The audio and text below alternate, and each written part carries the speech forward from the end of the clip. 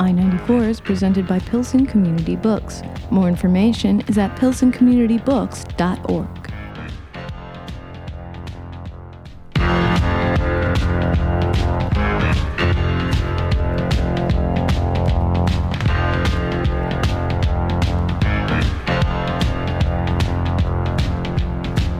I-94 on Lumpen Radio. Hey everybody, welcome to another edition of I-94 Live at the Dial Bookstore. We're coming to you today on February 20th today? I keep losing time of everything. Yeah. Man, yeah, it's like almost a palindromic date. We did have a real palindrome earlier, like hadn't happened in a couple hundred years. Was it 0202? Yeah, it was super cool, man. Yeah, I like that. Anyway, I'm Jamie Trecker. As always, I'm joined by Mr. Jeremy Kitchen. Hello. And Mr. Michael Sack. Hello.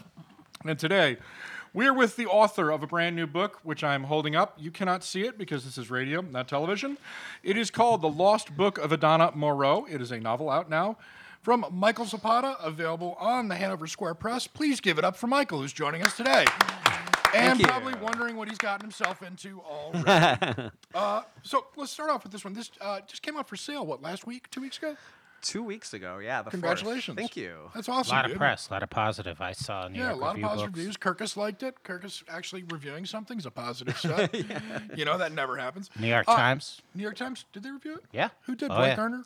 It was in the New York Times book section. Oh, no kidding. Yeah. No kidding. Well, good job. Usually if Dwight reads something, that's a pretty good thing.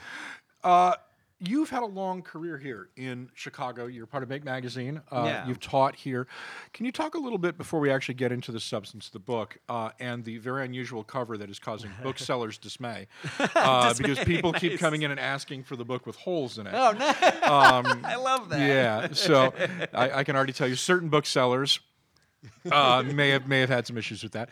Tell us a little bit about how the Chicago literary establishment, and particularly Make Magazine, which has been around, I think they did 18 issues. You guys have shifted now to online. Yeah. Really kind of gave you the background and the confidence to do this.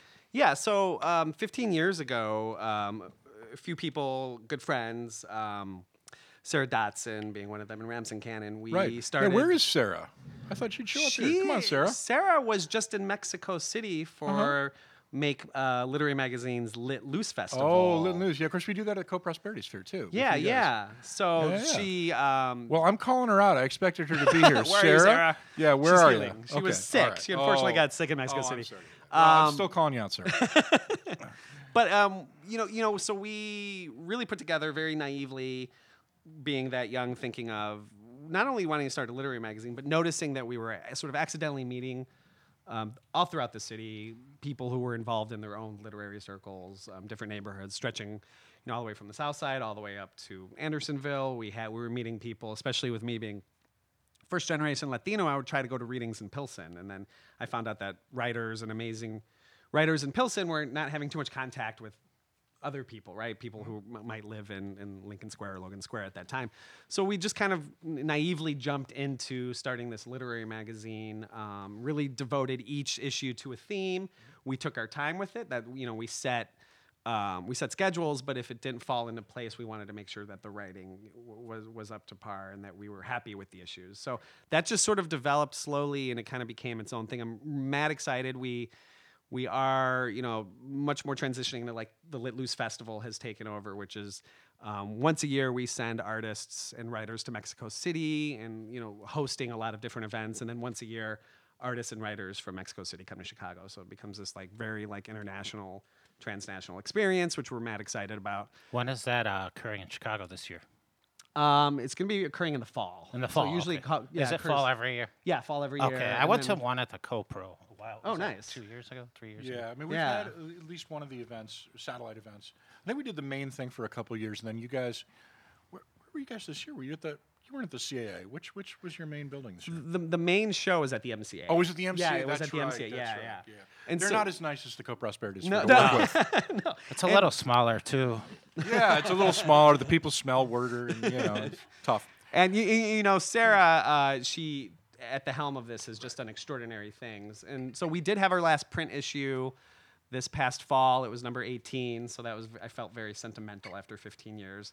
But there will be, again, the magazine will be continuing online. So.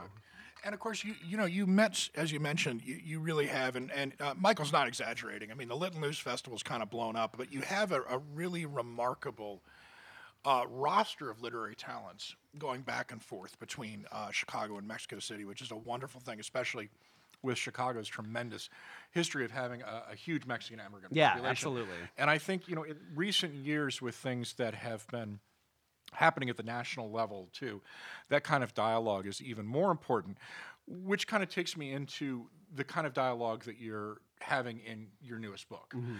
And it is a dialogue, it's interesting, we were speaking the other day with Tope Folleren, whose new book, A Particular Kind of Black Man, has been described as an immigrant novel or an immigrant story as well. And he pushed back very strongly on that and said, no, my book is more rooted in science fiction and it's more Identity. rooted in the idea of dreaming a reality for yourself. And I thought it was very interesting that we have your book kind of back to back with this one. Yeah. Because your book, and I will, regular listeners to the show know I'm a huge pop culture comic book fan. I suspect that you were a reader of Conan, And sci-fi. sci-fi. Oh, yeah. Some of the things seemed very, Lost City of Z obviously popped in there. The idea that you can kind of create your own reality is a particularly seductive one, I think, particularly in this age with the internet, the advent of artificial intelligence, of virtual reality. I wondered if you could talk about it a little bit, because I noticed in some of your reviews, Michael Zapata's written this wonderful immigrant novel, and the first thing I thought of was like, well, Really? maybe That's that's what not people call it? actually... that's not actually the case. I think what he's actually talking about is something different. Could you just speak a little bit to that? Well, I also think critics they say everything's an immigrant novel because that's what sells right now. But this, just like Fulleren's book, that was not what came to mind. For me, it was about, some ways abandonment, family, losing touch with your roots, losing touch of your familial story. There was so much to it, and obviously there was immigration. But that's not what I thought about when I read it. Thank you. Yeah, I mean, I would agree, because essentially I think the book is made of people who are exiles. There have been exiles for thousands of years, but when you talk about immigration, you're essentially talking about sovereignty and national sovereignty, which is a very new, human concept. Like, if you ask someone 200 years ago in Latin America or in France, what do you most identify with? It's their town, it's their family, and it's the people that they're involved with day to day. So I think it's no mistake that the press, who is obsessed with sovereignty and nationalism, uses those terms like immigration so loosely for things that essentially have to do with deeper loss and sort of human lineage and exile. For me, I feel very comfortable saying it's a story of exile, and human exile far exceeds immigration. Well, that brings me to the next point. The book opens with, I did not know, this is something I didn't know, and blame public school system. No. Let's not crap all over the CPS. Blame the textbooks. I didn't Former go to teacher, I didn't go to CPS. I went to a very That's right. fancy suburban school in Detroit. Right. Yeah. But I was unaware that the Marines overthrew the government in Dominican Republic. Yeah. And in a sense, is it Adana? Adana, yeah. Okay, yeah. We're bad at pronunciation. Adana was forced immigration. I mean, her family was murdered, and I don't think I'm giving anything away. It's on the first page. But apparently, the U.S. government had control of the Dominican Republic from 1919 to 1924. I had no idea. Yeah, and a lot of this, just like so much of American empire, was at the behest of business. It was at the behest of the sugar. In addition to sugar plantations, other resources there, but that was a large, kind of forms the backbone of what we now call the Banana Republic. And so she forced exile with American Marines, and just like today, those sugar farmers, it's my understanding, they knew exactly why they were being pushed out. This is disaster capitalism stretching back from the late 1800s till today. And there hasn't been a change in the way the American empire interacts with Latin America. And so we have these stories, I think, that, like Adana's story of exile is exactly similar to the exile we see in Central America happening right now. And of course, that pattern. I mean, it wasn't just America either. I mean, Correct. it Yeah, was yeah, yeah. Europe, and I mean, Haiti was right next door to the Dominican Yes. Republic, and they obviously had similar problems as well. That's not to take away from your point, but Yeah. it is to note that the world that you're writing about was seen basically as a fertile place to exploit. Correct. Yeah. You know, it absolutely. was raw materials. The people didn't centuries. matter. Yeah, for centuries. I mean, the conquistadors came, and you know, they saw lots of gold and other things and took it. So I think in some ways you're speaking to, in a weird way, a deeper thing. Even though you are talking about the displacement of people due to, I think what we could fairly call corrupt business practices. There was that history of loss that runs through those people stretching back 1,000 years. Yeah. There is a continued strain of displacement. And what's interesting is that while we in America, we are an immigrant nation, you know, I came here from Scotland, you know, you know, are Latino and Jewish, you know what I mean? We're a polyglot thing. We don't have that necessary history of displacement. Nobody Yeah. told us to move out of Chicago necessarily because they wanted to go build an oil well. You know what I mean? Nobody said, get out of Detroit so we can take all your sugar. That is a particular thing. Well, you take your fish. That's a particular thing, though, to this area that you're writing about, which makes some of these stories and some of the kind of fantastical legends that you're talking about. Some of the reasons I've always felt that things like the Lost City of Z and the fascination with the Incans and the Aztecs and the fascination of Western authors, you know, from Arthur Conan Doyle right through Robert E. Howard with this is because that displacement stretches for such a long time. Yeah, yeah. And the fact that you can hide, in a sense, whole cultures that may have existed, but we don't know because Yes. people were getting wiped out all the time, which is something you really use as a staircase for your novel. Yeah, and you know, I thinking of lost world, so to speak, and it just becomes this common thread in sort of Western mythology and literature, and stretches back to science fiction to the Victorian age when they're quote unquote saying they're discovering places, Such as Lemuria and Yes, you know, yeah. Hollow Earth. Yeah. What is Lemuria? Lemuria was invented, I believe, in the late 1800s, and it was supposedly the sister city of the lost city of Atlantis. Oh. And it was part of the Hollow Earth theory, and I'm going to screw this up, and my wife is going to kill me because she knows this stuff backwards and forwards. But I believe it was, again, a Victorian-era English novel about, again, a mythical place. But I believe the Lemurians lived in the Earth, and they were related to the lizard people. I think that might be right. Alex I Jones think would have I'm loved right. that Am I? book. People are nodding knowingly. I'm going to go with it. So, no, but I mean, it's interesting because I mean, there was so much of that in the book, and I, being a tremendous nerd, that was what I gravitated to. I was like, man, I wish he would, you know, let's go through this mirror again. Let's talk a little more about these weird lizard people. To me, that is what really grabbed me about it. But it was interesting thinking and talking to you now about this. How much of that really is based on. It's not a secret history.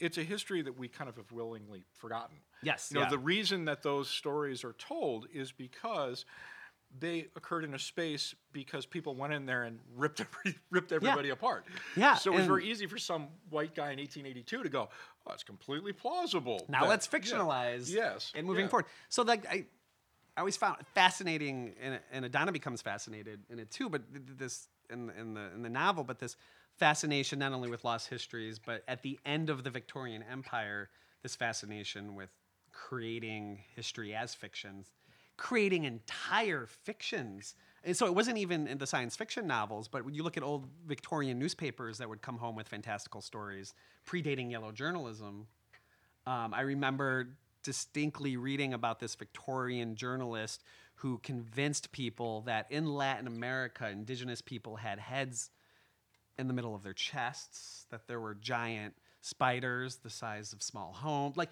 he convinced this illusionary history. So I kept thinking, how much was Britain going around the world, not only like replicating fictions, but forcing their own illusionary history on others. I know Jeremy wants to get a question, but but we spoke about Ben Hecht fairly recently as well. And Ben Hecht, when he was working for the Chicago News, made up things out of whole cloth. He wrote about marauding gangs and pirates in the streets of Chicago.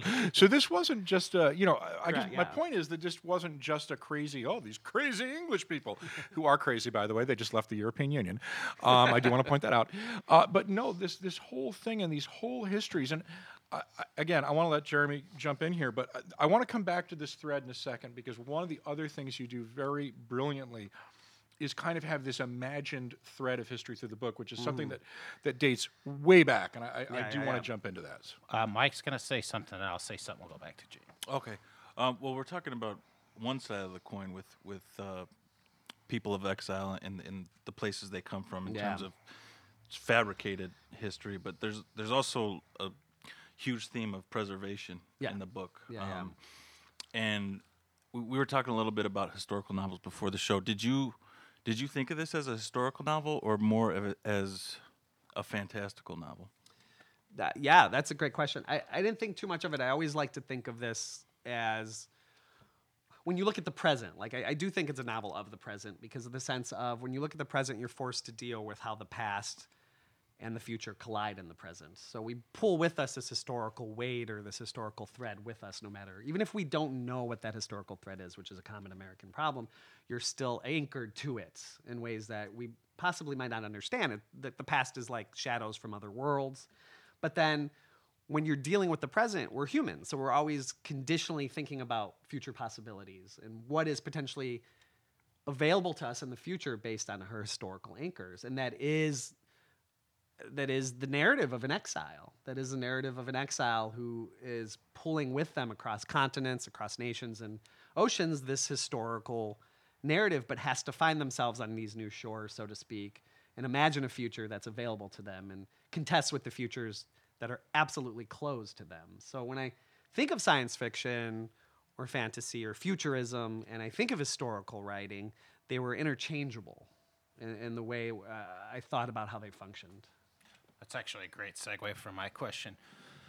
One of my favorite things about doing the show is learning about new authors. Jamie has turned me on to a ton of authors. Jamie's mother has turned me on to a bunch of authors, and Mike and Aaron and Mary, the owners of the bookstore. And my question is, some of the authors and books that you talk about are made up. Yeah. And some of them are not. Yeah. So what made you decide to have that transition with made-up books and also real books? Because a couple authors I looked up, I'm like, wait a minute, these guys aren't real. And I was just wondering what, I guess, inspired you to do that.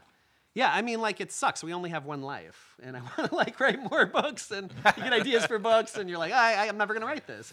But it pulls. I tried to pull distinctly from. There's this really fun, sort of modernist, like Latin American game. Borges was the master of it, just creating this landscape, this invented landscape. Bolaño did it too. Bolaño, Roberto Bolaño. I was going to say 2666 immediately came up. Yeah. And Nazi literature of the Americas. Yes, my that was God. the one. He invents a bunch of. Oh, that is. I shiver every time I think about that book. Both of them, but Nazi literature.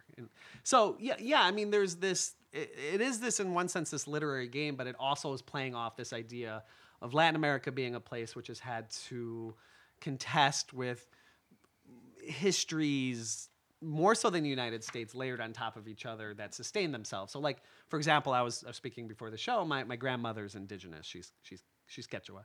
And you have this extraordinary thing in many Latin American countries where, although the Spanish and the Brazilian tried their utmost to erase these histories, they persisted. And so you have this like Latin American literature in which invented histories become a form of power, right?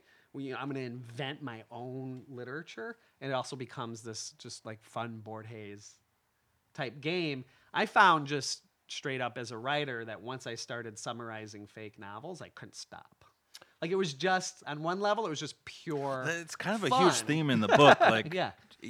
real and non-real books. The Yeah. summarization of books to people who are non-readers. So Yes. when I was reading it, I was wondering if you had a lot of friends, close friends, who aren't big readers. Yeah, so I grew up in Old Irving Park and then Roselle, a suburb of Chicago, and many of my friends dropped out of high school. Many of my friends didn't become readers until much, much later in life, and so I did spend. And I love so that really happy because, that you because said I that. came Yeah, late. I came late to reading. Yeah. So it was something that like was magnetizing for me. It really forces me to think of the joy of being young and reading sort of nerdy science fiction books, and then skateboarding with friends. I had and a just somewhat- summarizing it for somewhat them. similar. Yeah. A lot of the guys I grew up with are not readers. And Yeah. Some of them are dead. Some of them are in prison. And yeah, it's just we weren't talking about literature. Yeah. And what's extraordinary to me is I taught, for 10 years, I taught in Humboldt Park. I taught dropout students, re-enrollment high school students through CPS programs, Alternative Schools Network. And what I found is 95% of the students that walked in my classroom, just like any human, loved and stories. Were just so good at telling stories, had inhabited an oral tradition stretching, like we were saying, back through Puerto Rico, back through Mexico, back through Eastern Europe, and the ways in which literature, high school classrooms can destroy literature for students, right? Like with handouts, find the metaphor, just kills it. Read The Great Gatsby in 8th grade. I always bring that up because I had to read The Great Gatsby in 8th grade. And I'm just like, what's wrong with this rich jerk? Yeah. But what I found is when like growing up and skateboarding with my friends and stripping away sort of the literariness and getting to the core of the fact that humans tell stories for very specific survival reasons. Language and stories emerge like simultaneously for a million years, and that it's not so much that literature was the problem, it was the ways in which literature was abjectly taught to them for testing. Yeah. And for getting in trouble, or for filling out these terrible handouts, Or for control. or for control is the perfect word. Control is the perfect word. And Control of culture. Right. Well, and I want to get to that because you made a very interesting point a couple minutes ago about Latin America's invented fiction. And you said, my grandmother is an indigenous person. The people tried to erase her culture. I wanted to flip that on its head because some of the invented culture was, in fact, trying to erase some of the indigenous cultures. Yeah. Some Absolutely. of Latin Americans, and that is kind of the flip side in a sense of some of the stuff you're talking about. It's all well and good to sit here and talk about fake novels, and there's a great tradition of things like the Necronomicon, which is a fake book passed down through dozens of books from H.P. Lovecraft right along, August Derleth and all those people. But the flip side of that, and it's a more sinister side, is that some of the stories that we do tell are to cover up some of the uncomfortable things that happen. Yes, And if we yeah, go back yeah. and look at, say, for example, the story of Lemuria, some of that story is talking about people who are subhuman. They live under the earth. Yeah. They're different. So when the people go and conquer them, it is a liberation. Mm-hmm. Some of the stories in Latin America, and I thought, Roberto Bolaño did a really interesting job with this because, he sends up Nazi literature, which is an obvious. So brilliant. Well, I mean, for people that don't know the history of Latin America, they have a lovely history of fascism everywhere, from Paraguay, Argentina, and Chile, and of course some of the Backed by American presidents power, wearing of course, tweed jackets. So some of those stories, though, were to, in a sense, normalize some of the things that the people in power did. Yeah. Some of those things were stories they told themselves. They weren't stories of preservation. They were stories of control. And I think that is, in a way, the flip. Yeah. And a really important thread to talk about in your book. Well, and I think, too, I definitely came across that idea and wanted to contest it. And so I'm looking at Adana Moreau as someone who tried, maybe even a little accidentally, to reclaim those stories for herself. And I think reclaiming the story is what a lot of the boom Latin American writers did. They were probably the first Latin American generation of artists and writers to contest with the fact that these atrocities have been happening for 300-400 years, and we're going to examine that from a modern lens, right? From a material lens, this is what imperialism and capitalism did, and we're gonna. So one of my heroes has always been Eduardo Galeano, who Memory of Fire trilogy addresses this exact same thing, knowing that the stories that's themselves. what I was thinking of as well. Yeah. So yeah.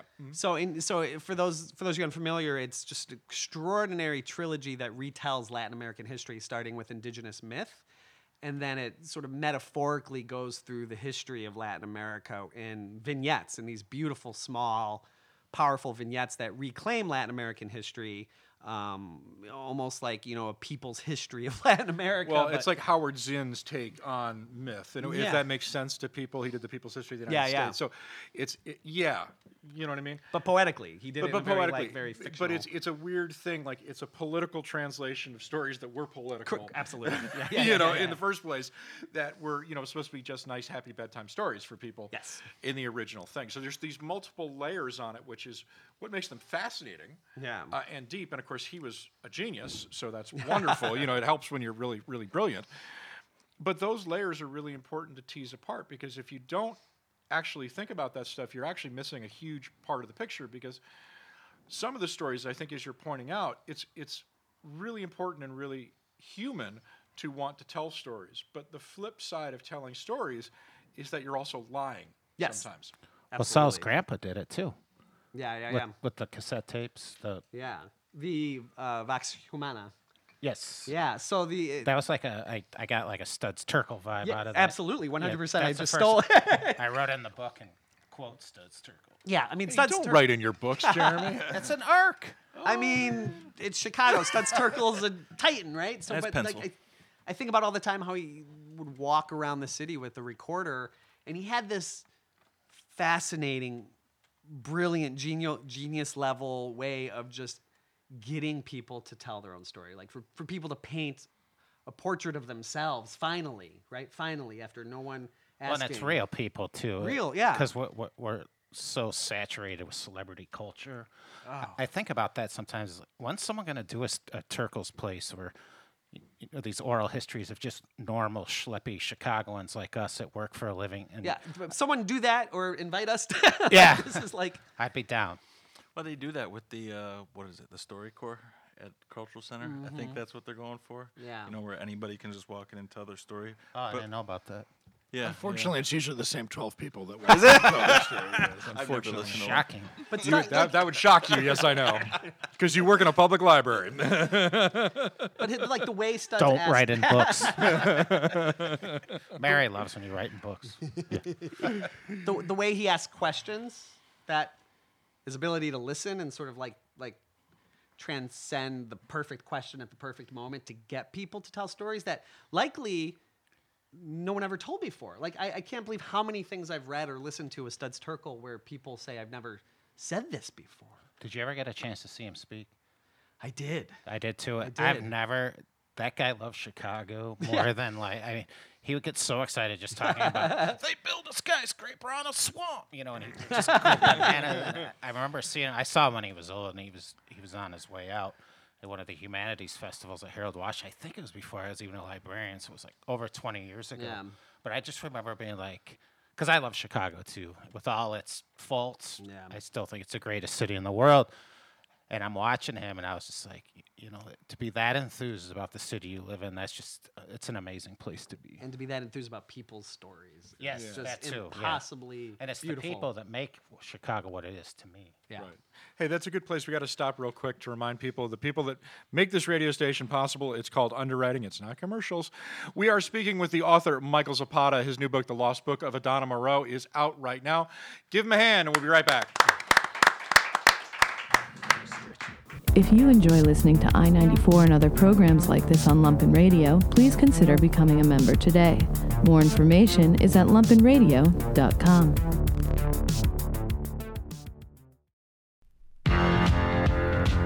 And now back to I-94 on Lumpen Radio. Hey everyone, welcome back to I-94 Live at the Dial. My name is Mr. Jamie Trecker. As always, I am joined by Mr. Jeremy Kitchen. Hello. And Mr. Michael Sack. Good evening. Here, you got a brand new baby blanket, Mr. Sack. I did. It's a very nice baby blanket. Thank you, Shanna. Jamie worked on it too. And Jamie. Well, they give he Shannon. was fishing. I was. Shannon wasn't. Thanks, Shannon was not fishing. I just carried it over. We are here today with the author of The Lost Book of Adana Moreau. It is out now from Hanover. Hanover's actually owned by somebody, though, isn't it? Isn't it Bristol, Squibb, Myers, Macmillan, somebody like that? It is HarperCollins. Yeah, so it's a new imprint of HarperCollins. Yeah, HarperCollins. You know, I was published on HarperCollins. How nice. Cool. Oh, very good. Yeah, they bought Harker Jovanovic, so they put sports books out. Michael Zapata, who you just heard there, so please give him a hand.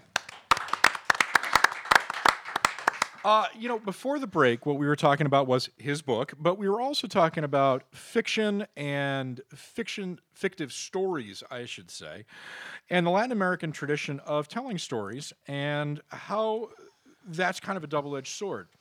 While we were taking a quick break, Michael and I were chatting also about one of the books that we discussed in the first half, and it led me to kind of think about where I kind of wanted to start off the second half, which is the fact that, the characters in this book, and I think you brought it up yourself as well, would not have been exposed to many of the authors that you actually reference in the book because they're not taught in schools. Yeah. And I think, this is a discussion that Mike and Jeremy and I have frequently between us because, we talk about authors all the time, and they would never have been taught in a high school or college class.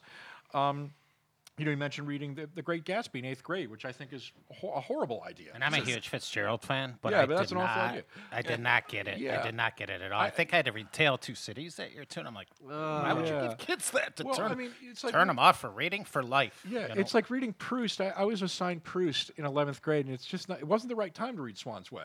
When do you have contemplative time? Right. You're going to read 35 pages about Madeline's. You're like, this guy stinks. You know what I mean? You know what I mean? It's not the right place to do it.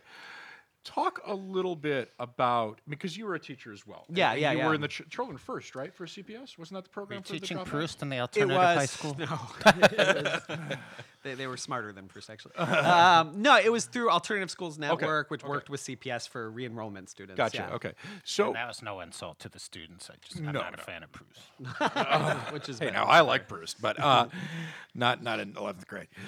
Talk a little bit about that, though, because, that has been a tremendous frustration, I think, of ours on the show. Yeah. And I think of yours as well, because it's got to be tremendously frustrating as somebody who deals with kids to have to go and say, well, here's all the people that you could have related to who are writing books and writing stories about yourself, and you've never heard of them because you've just had like 7 years of people cramming people down your throat that maybe fine literature, but have no kind of relation to anything that's going on. And you use a good word, control, and that control I don't think comes from teachers, right? No, I think it comes from admin, it comes from testing. It's like curriculum. Agencies, control. Curriculum, control.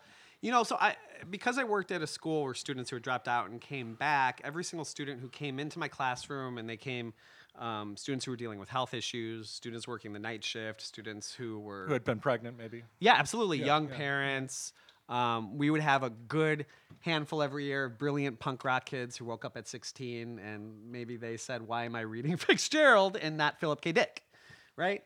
So my job, and I took it quite seriously, and it was, I think, the most challenging and wonderful job I'll ever have in my life, was to work with students every day who the large system had failed them purposefully, or like you use the word control, had tried to control them to the extent that they were forced out. They were exiled, right, from just having normal day-to-day lives. Whether that was on the streets or whether that was in the school system was different for each student.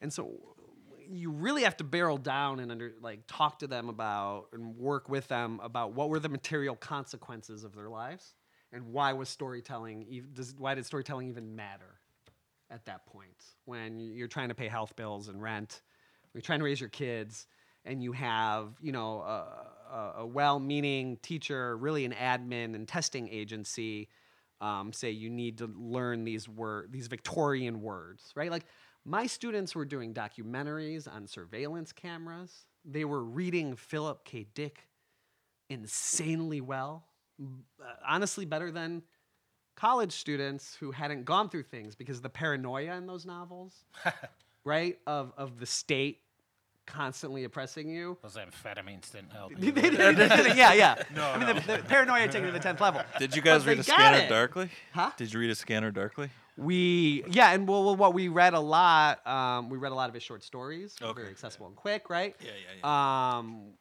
But what I found through that process was that the kernel and the actual reason for storytelling was very much present, and that schooling had taught them that literature was not for them, had controlled literature outside of them. Because my students would then be forced, they would tell me, we would have testing. We'd have to do the same standardized testing, and my students would be doing these amazing things, the surveillance camera, and they would be understanding Philip K. Dick on ways where I would go home to my wife and go like, oh my God, they get it. They get it better than any college student I've worked with got it.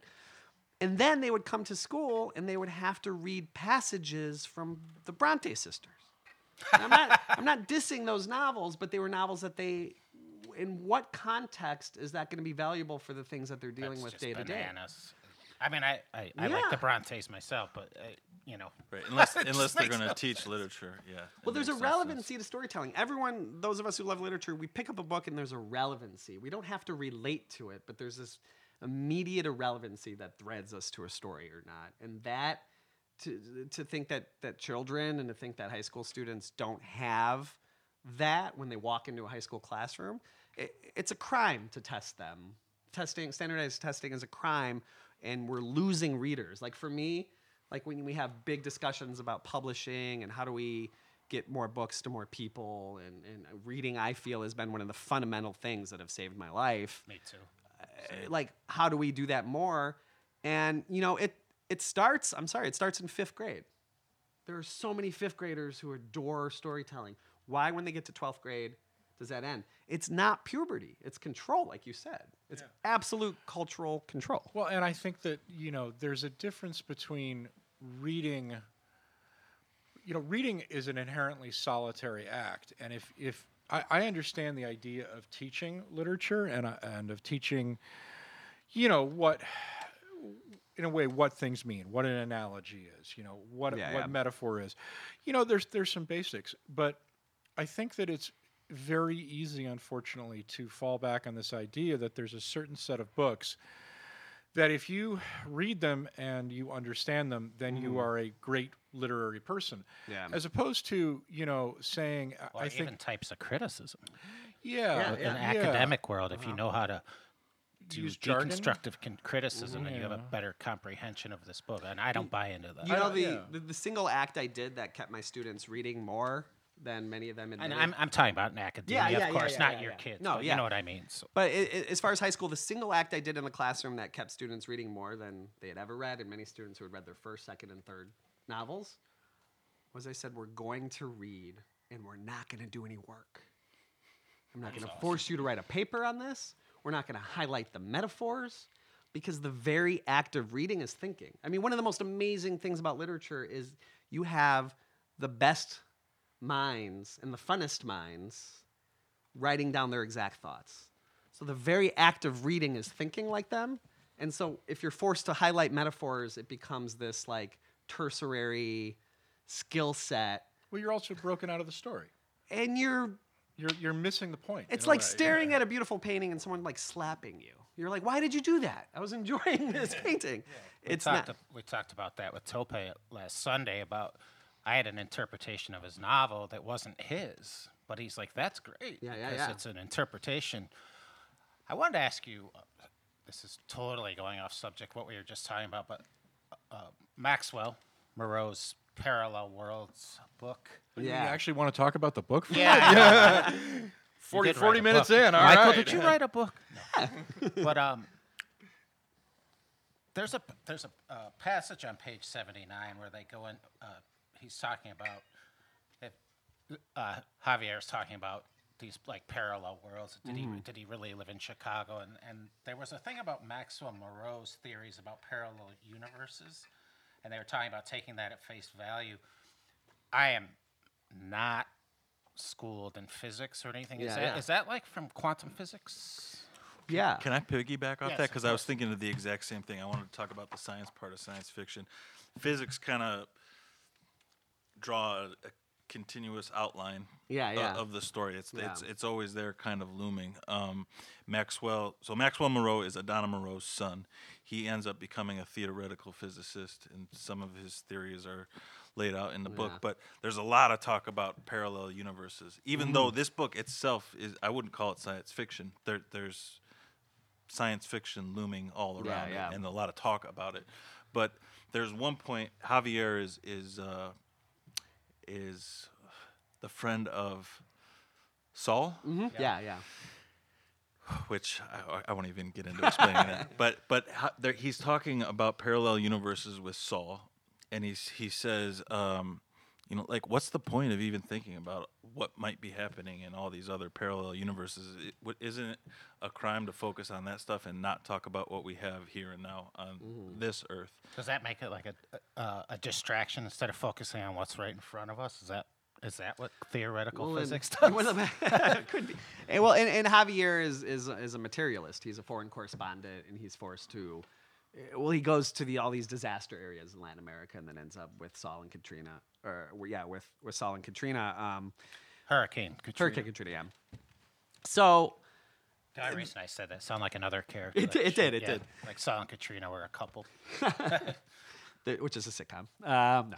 And so there's this tension between, with the parallel universes, there's, for so many years, starting in the 1970s, you have sort of like these mathematical proofs that are starting to be developed in which they're quantum, parallel universes where it's like every decision or every atom that moves has almost these infinite other options that could happen. And so it becomes very entangled, right, when you think about it. But I think the core thing of it is that when you also have something like an infinitely expanding universe, which is more like what we call like bubble universes, you have these mathematical proofs and you have more and more proof for the universe being of one.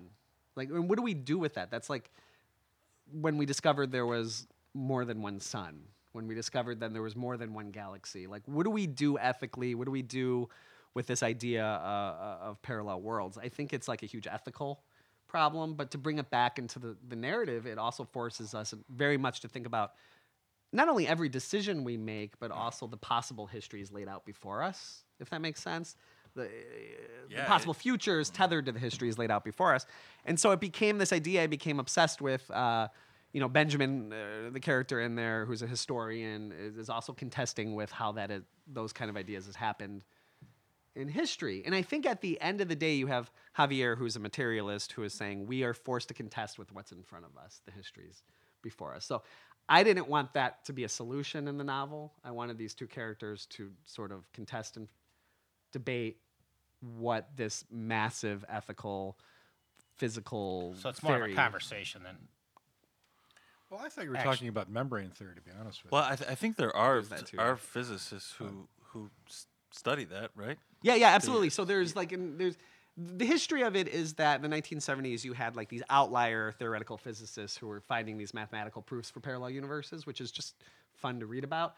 But as they were pushed out, horse crap, right? I mean, isn't it? Well, they were pushed out in the 70s for that, and the problem we're dealing with right now is that there are proofs in quantum physics that are lending itself towards parallel universes. Right. So are we? I don't know if we're forced to contest. Well, it's you maybe one universe of can't many. use the theory of relativity that Einstein did without the possibility of parallel universes. That's correct. Yeah. Einstein's basic theory says that, well, the mathematical proof that time and mass and energy and that there is a light speed constant, if you actually go down the math, it says there have to be other universes. And some people believe that actually it means that we're actually a hologram of another universe, which is a truly wacky theory. But in your book, you mentioned bubbles. I was interested because I thought you were talking about the membrane theory, actually, which is a theory that we are on a series of planes like a membrane. Yeah. And there is stuff in between it, but that these universes are not necessarily... they're not copies of each other. Like, you think of it in comic books, the Justice League is a great example, in DC Comics. The Flash always goes to other worlds. He's running around. He meets like Superman of Earth 4. Fixes it. It goes to Green Lantern or Earth 9. There's the evil Superman. But that's actually not what those in mathematics. That's not what it says. It just says that there are places because of the way our physics and our universe works. There have to be these other dimensions, because if there weren't these other dimensions, the physical constants of our universe could not exist. Well, and there's the simple... I love physics because the simple question is nobody knows where gravity goes. All of gravity is not accounted for. Right. So it's this very simple question that becomes this like elegant problem. As far as how this relates, like going back to characters, I thought of it more so than a metaphor in the sense of like when you are in exile, you are forced to contest where you're showing up in essentially in a parallel world, right? You're essentially showing up in a new place without the language, without the resources, without the sort of material understanding of how to survive in a new place. And so it becomes, I think, more deeper than a memory because for exiles and for immigrants, you are forced to contest with this fact of like the new world or Also like a no parallel gravity. place. And I understand that. I didn't understand much of what Jamie said. I don't use what side of your brain is The center part. Yeah. Is the center I don't use that part. I did want to mention though, Whitney Houston's hologram is touring. So I saw that on the news that's at a the gym. That's a universe totally- I'm not sure I that's a want to be universe part I'm of. not getting into. No Bobby Brown. You know, Roy Orbison's hologram's been touring though. Oh my God! And no. I'm kind of excited. They did a Tupac at Coachella one year. They did They a had a Tupac. Tupac hologram. But you know that actually kind of gets back to something that is in your book because there is a tension between what is real, what is merely thought of as real, and what might be real if only we thought about it. Yeah. You know what I mean? And the hologram of Tupac is a great example because, well, it is. It really is because, you know, here's something. I love where this is going. Well, it's created for purely commercial purposes. But, you know, it also is a way for people who have nostalgia who never saw the artist in question to go experience that. I mean, there was a really interesting article about Frank Zappa's family, and they're touring. I think it's Dweezil Zappa is touring. He's a drummer. He's touring with a hologram of Frank Zappa. And he said it's from a concert that his father did, I guess, in the 70s. And, you know, Frank, I guess, says, you know, kind of the same things every night, obviously, because he's a computer program and a hologram. But in the article about it, his son, you know, was playing along with it, said, you know, it's been surprisingly affecting because I didn't get to do this when I was a kid because I was too young. And so I look over and I see my dad playing with me and the band every night. And it's almost like he's still here for those, you know, 90 minutes or however long. I mean, Frank Zappa sets go on forever, so it's probably not 90 minutes. I saw him at the Syracuse War Memorial. Whew, Joe's Garage. Let me tell you, kids. Can't say some of the lyrics of that on the air. That to me is a really interesting thing, and it was kind of a point you brought up, though not obviously with holograms and not with fictive people, but there is something really seductive about the idea of creating something that is so real yet so fake. You kind of forget that it's fake and only embrace the real. Is that American culture in general? Well, It's fiction.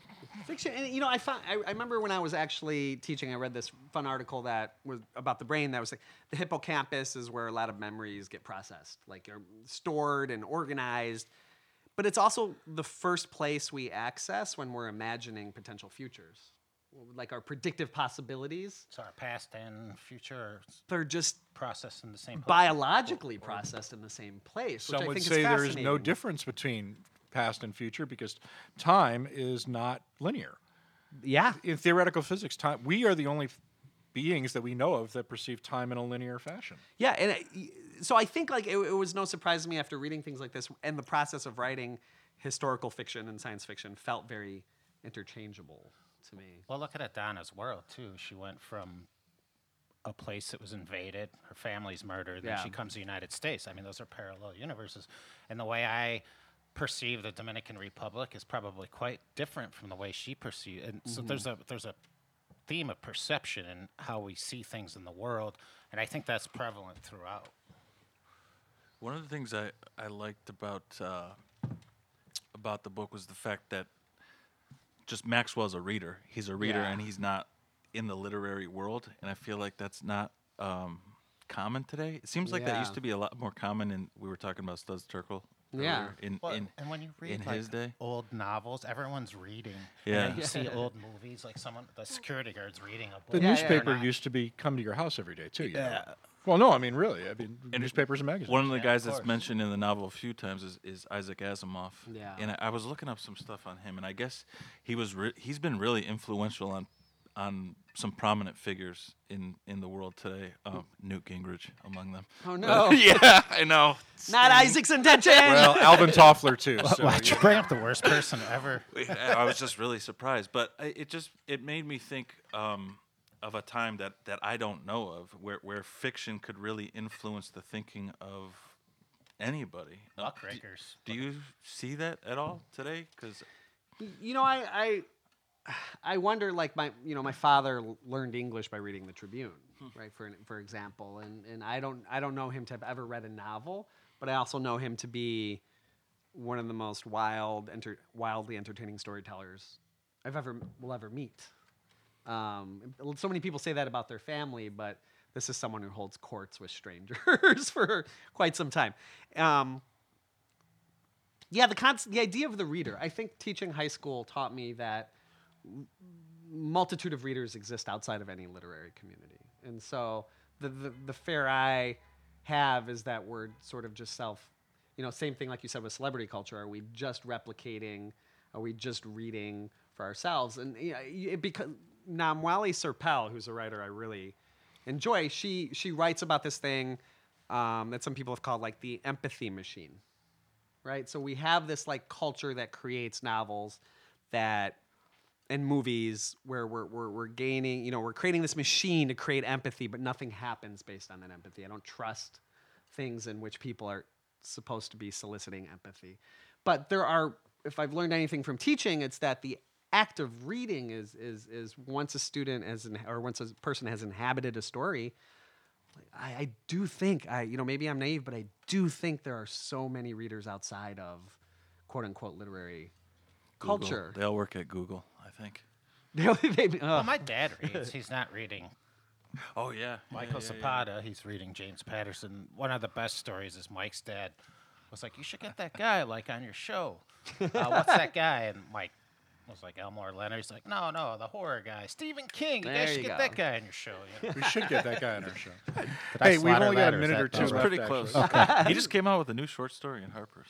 Who? Yeah. Stephen King? Kings and Harper's Yeah. this month. Well, his son is doing a lot of comic books too, Joe Hill. So And novels. I think. he is. Warren's was good. Yeah, we literally only got about a minute left. Michael, first of all, thanks so much for joining us. tonight and Absolutely. putting up with our nonsense. Hey, Jamie, I did want to say, too, I want to thank Aaron and Mary. They're, Yep. Thank you. Thank you. They're moving to Michigan, and I'm a little sad leaving the store. This is one of my favorite places. I mean, I'll be back, but it'll be different without Aaron and Mary, and they let us come here every month in their other bookstore, and thank you so much. Yes, thanks to You're the Aaron and reason we Mary. got First of all, started. thank you guys. So as Jeremy just kind of spoiled, this is our last show at the Dial. We will be at Pilsen Community Books, however, with alarms probably too in Pilsen. I guess that happens still. Thank you so much, guys, for all your hospitality. We really appreciate it. I am personally only going to miss Mary's cookies, but, that's it. We've been speaking with Michael Zapata. He wrote The Lost Book of Adana Moreau. It is out right now. It just came out on the 4th. Michael, real quick, do you have anything else on the front burner coming up? I'm in the happy stages of working on a second novel about an ecologist in the Amazon and her son, who's a census taker in Chicago in the year 2050. Cool. In 2050. In 2050. We still going to have a census then? You're very optimistic.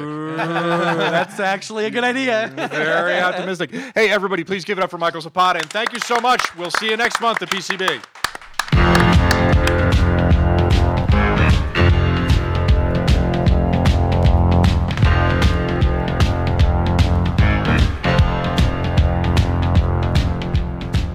I-94 is Lumpen Radio's Books and Literature program, airing every Sunday at 11 a.m. Central.